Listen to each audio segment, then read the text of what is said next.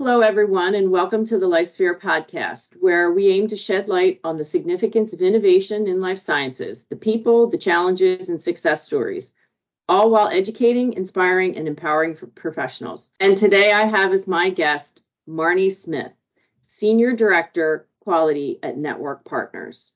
Great to have you here today, Marnie.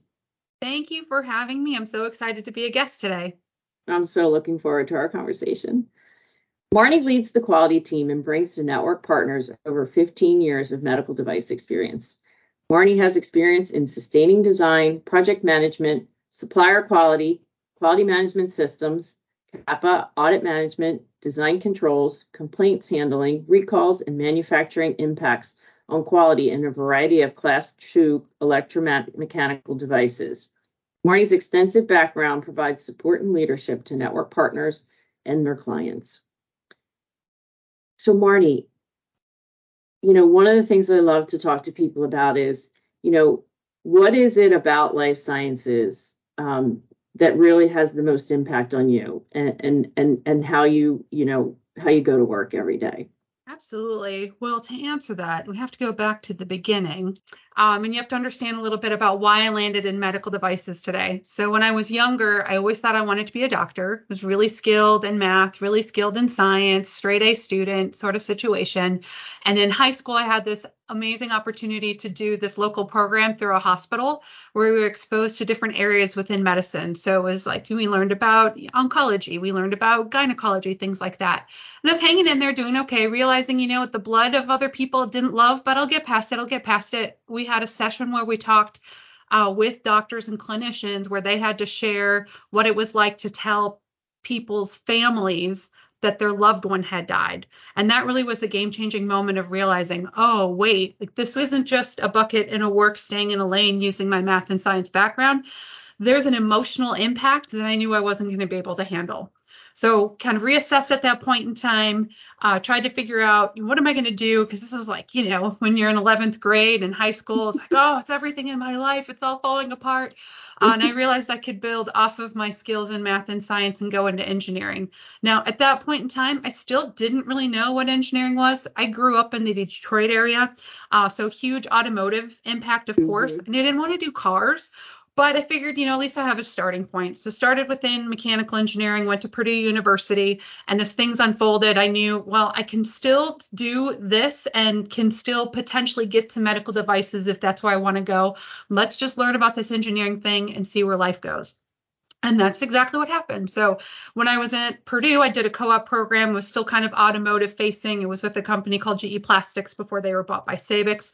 Got really involved in plastics. My first role after college was in sales, funny enough, because I thought I was going to burn out from engineering. And I learned, nope, still really like engineering, but I can talk and I can communicate, kind of a rare treat for an engineer, so to speak.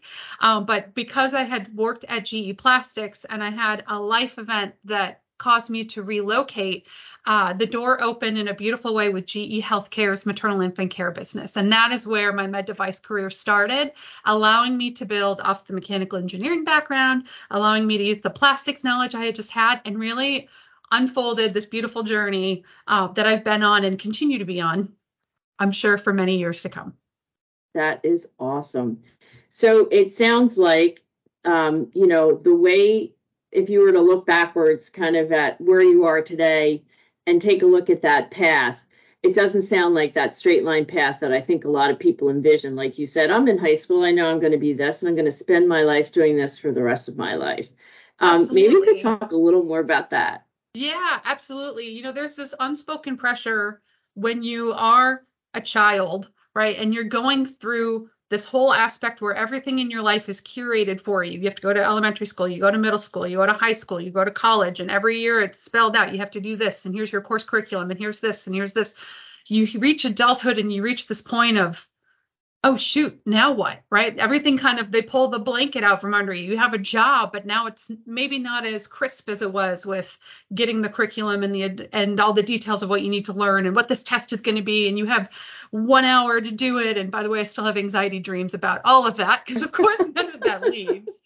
But you figure out your way, like as all things, right?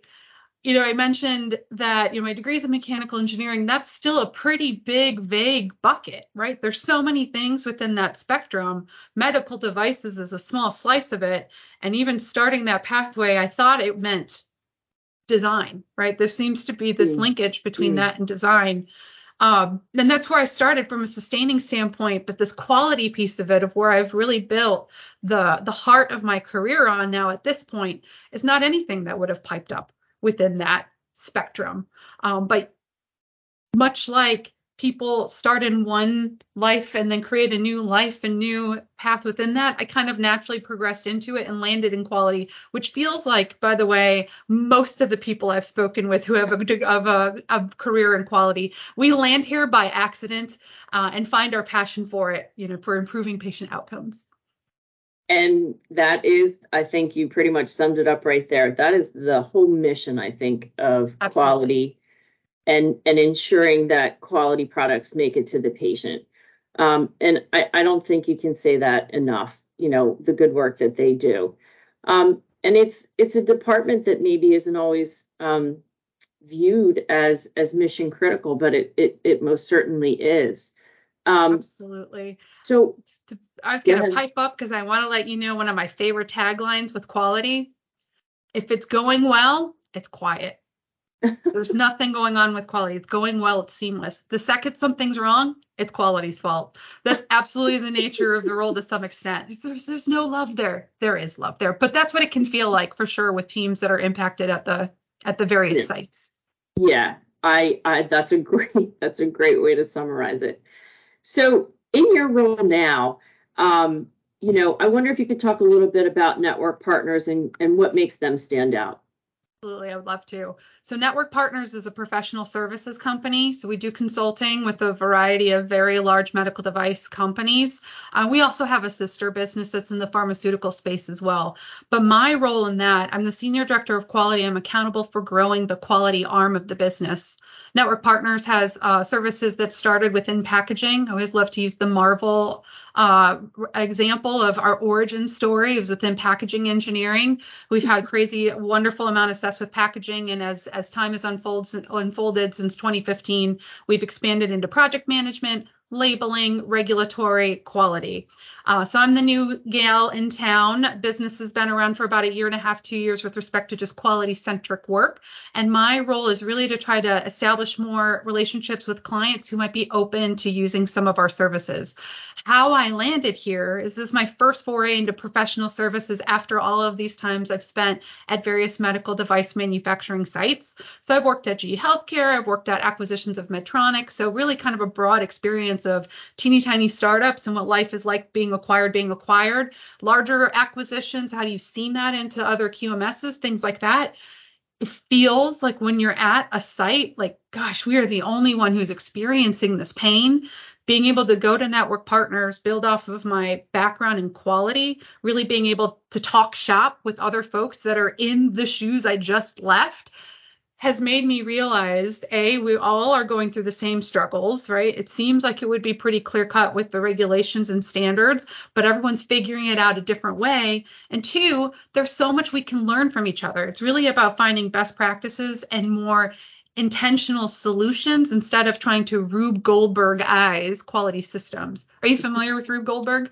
Yes. I'm sure you're laughing. So you probably have a little read on to what I mean by that. That is definitely a good one. So I'll expand on it a little bit for anyone who may not be familiar. Rube Goldberg is a famous engineer. It started with a cartoon kind of comic strip. And what he is famous for doing, and now there's all these great competitions worldwide for it, is taking a really simple task and overcomplicating it. And one of the things I saw when I started in my quality career is that some quality systems become just like that. It takes something simple and we slap the fix of this finding and this finding and this finding and no questions. We just have to do it. And all of a sudden we've got this overcomplicated system that really doesn't need to be that complicated. I just have such a great image of it. Strings and toasters and everything. It's going to be great. It's so funny.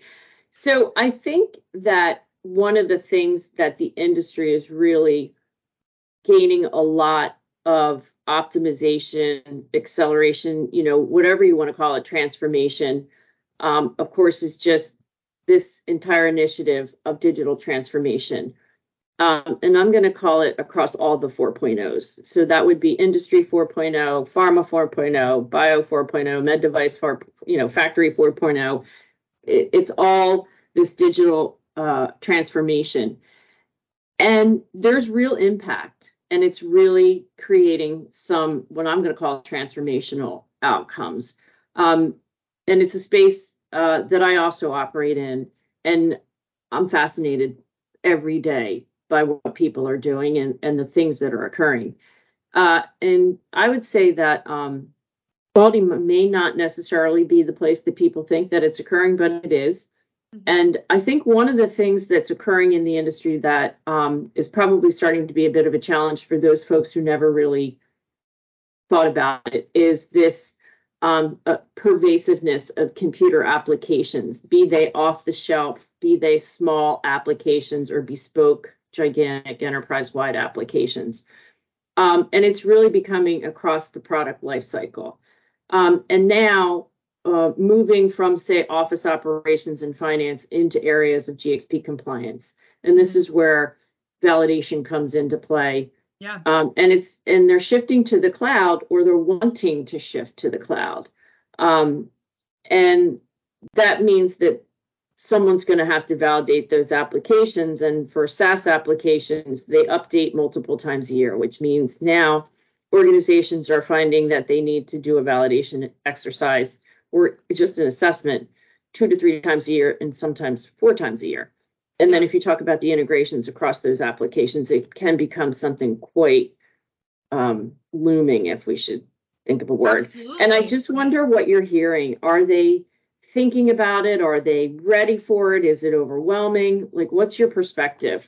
Yeah, that's a great question, and something I ponder a lot as well, having been in the heat of a manufacturing site and feeling the pain of, oh my gosh, why isn't this more automated? This thing that should make a ton of logical sense, as well as understanding when you're in the quality department and you're bound by the framework of regulations and standards, that sometimes it doesn't feel like there's as much wiggle room to try to be able to move industry as far forward as industry is going, right? So the impacts from a digitization standpoint when it comes to quality systems, especially there, I'm not sure for anyone who's as familiar with the quality system regulation, but there's many companies that are using electronic quality management system tools, right? And that's what is the foundation for some of the quality system engine. If we're talking about change control, audits, CAPA, some of those things that don't sound as flashy or as fun, but definitely something you need to have in an effective medical device manufacturing company.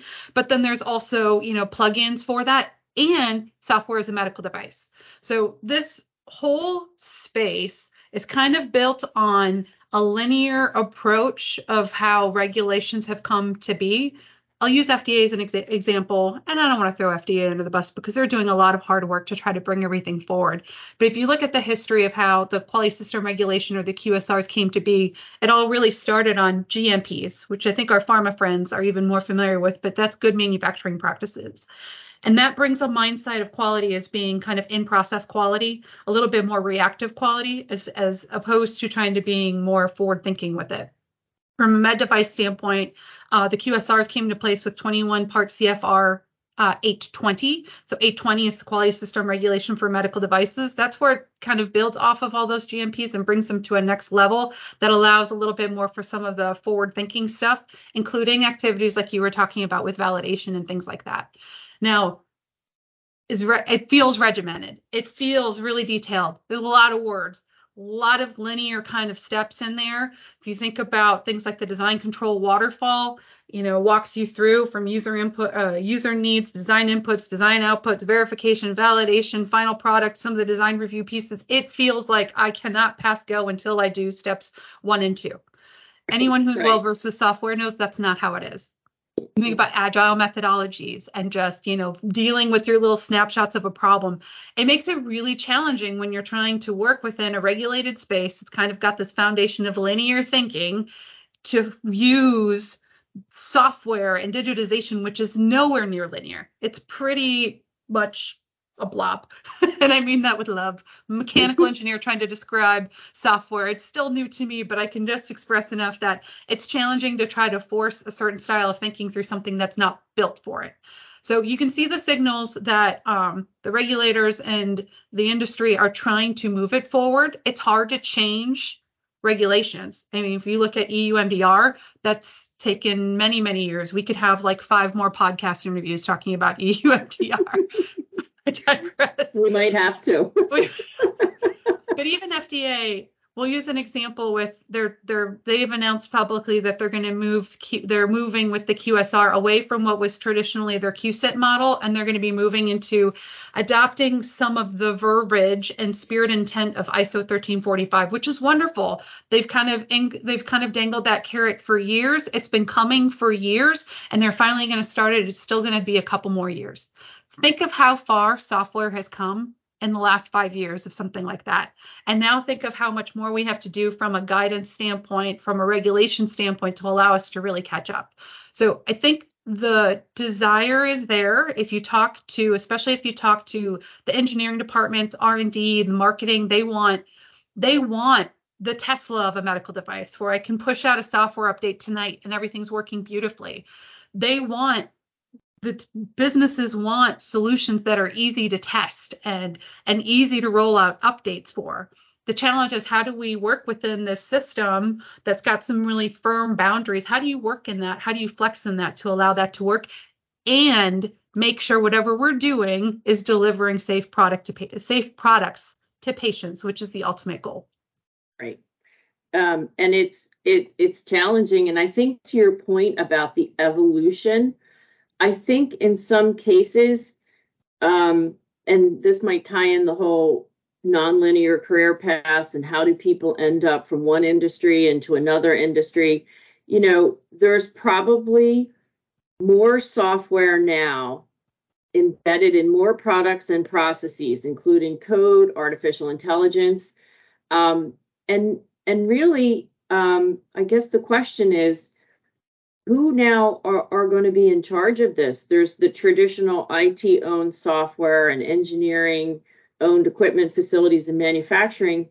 But I think now it could be a little bit of a transformation into both the skills, maybe a gap in the people, or maybe a change in who's required to kind of to work on this within organizations, and also, externally, because there's good partnerships that can be had in this space where companies don't have to do it all. There's never been the statement that a medical device company should be the best at IT. They should be the best at making medical devices and leverage those services that can help them in that space. But what are your thoughts on that? Definitely. Well, that leads to one of my next favorite taglines for quality, which is the answer is it depends. So it does depend a little bit with how the sites have decided they want to divide and conquer those roles and opportunities.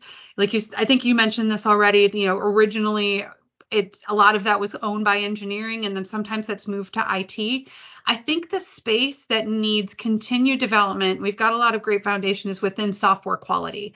And I think software quality impacts that in those two areas. One is with respect to applications that support the manufacturing of product, which is our EQMS solutions, which is ERP, all of those things, how those plug in together, as well as software as a medical device. We need those design focused, quality-based engineers that can help with that. But the challenge of the space that I have found is that there's a lot of brilliant software engineers and a lot of brilliant quality engineers, but it's rare that really overlaps. That is such a hard thing to hire into. So I think that's where the opportunity is being able to flesh out and grow that talent from a software quality engineer standpoint within the med device space. Mm-hmm. And I think that we'll get there. I think there's a lot of, I guess, to your point about people moving from one either industry or experience. In some cases, you might say manufacturing is manufacturing, and some manufacturers have moved pretty far ahead. You mentioned like Tesla, that would be the ideal thing, right? Yeah. Update my iPhone and I've got a brand new device. Yeah. But I think that people are definitely thinking about it. So I want to just ask you, if you were going to think a little bit more about you and some fun questions. So just talk a little bit about, what does Marnie do in her spare time, for just to not think quality. I don't know. I feel like it's an undertone to life, but yeah, it's a great question. So a couple things. So one is, I'd be remiss if I didn't talk about my beautiful family. I've got 4 kids. So in the thick of all of the, the kid activities, they're between the ages of 6 and 16. So lots of stuff going on there. So getting a chance to meet, different people in a different aspect when you're thinking about going to marching band competitions and the color guard and piano lessons and all those sorts of things. The mindset of being able to optimize your life is very prevalent there, right? You can use that toolkit with the parenting students. That's an excellent term. Yes. But for me, what really brings me a lot of joy, I really like moving. So I love running. And right now I've gotten into CrossFit in the last year. Totally suck at both. But exercise, movement, it's the best medicine and also the best way I can think about stuff, right? Sometimes some of my greatest ideas have come out during a long run when I'm torturing myself, running 15 miles, whatever the case may be. Yeah. But really, you're thinking about something else. You're just totally out there. I think that's awesome. I love that. And I agree with you. You're moving. You're doing something. You know what I mean? But you're doing it for you, which is awesome. That's amazing. Exactly. That's great. Exactly. So listen, if we're talking about these kinds of things, if you weren't doing what you do today, as far as your work would be described, what would you be doing? What do you think that you might do otherwise? Oh, that's such a tough question. I think there's 2 alternative paths I might have considered. So one, I grew up in a single parent home and my mom was a teacher. So a lot of those tenets and the abilities of being able to teach and instruct were very much ingrained. So I think I would have pursued maybe a career path in academia and wanting to be a professor, because I think that would have been a lot of fun to try to teach some of the hard technical stuff and get it in a way, to help plant the seeds in the future of tomorrow. The other aspect, though, building off of the liking to move, physical therapy. I didn't know much about physical therapy until I injured myself and started seeing a physical therapist. And it was just kind of brilliant. Now you've got this group of people that are really applying like in person and with using their hands, like, the anatomy, and just realizing how all those things interconnect. That's the inner mechanical engineer in me as well. Like my body feels like a structural foundation, but realizing there's ways that they will move together in a way that improves someone's life just by being able to move and feel better. That really resonates with me too. I just didn't know about it at that time. So it's never too late. But it's probably too late. And they're like physical engineers, Yes. They kind of are. They know all about mechanics and movement, and you can do better if you do it this way. Yes. For some reason, it seems as humans, we don't do it the most efficient way. We like to do it the hard way, right? All day recording podcasts. Exactly. You are so right. Let me stand up. No.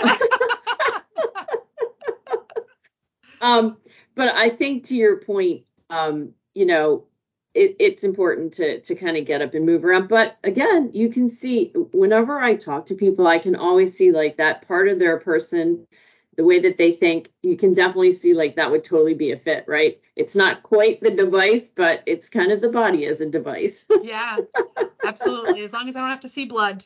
There you go. Oh my goodness. So Marnie, listen, I just want to say thank you so much. What a great conversation today. A lot of fun and some good giggles as we were talking today. I am really, really excited to hear where you go and follow you to see what you do next. And I'm very much looking forward to reconnecting with you sometime in the near future. Absolutely. And thank you. This was so much fun. And it was fun getting to know you and being able to share a little of my background and what I've learned along the way. So great. So great. Thank you so much. Thanks. Thanks for joining us today. We hope you enjoyed this episode of LifeSphere, where we talk with leaders in the life science industry about what inspires them and how we all can work together because the patient is waiting. Please find us on Spotify, Pandora, and iHeartRadio. Like, subscribe, and share this podcast with your friends and colleagues. And we look forward to joining you on the next episode.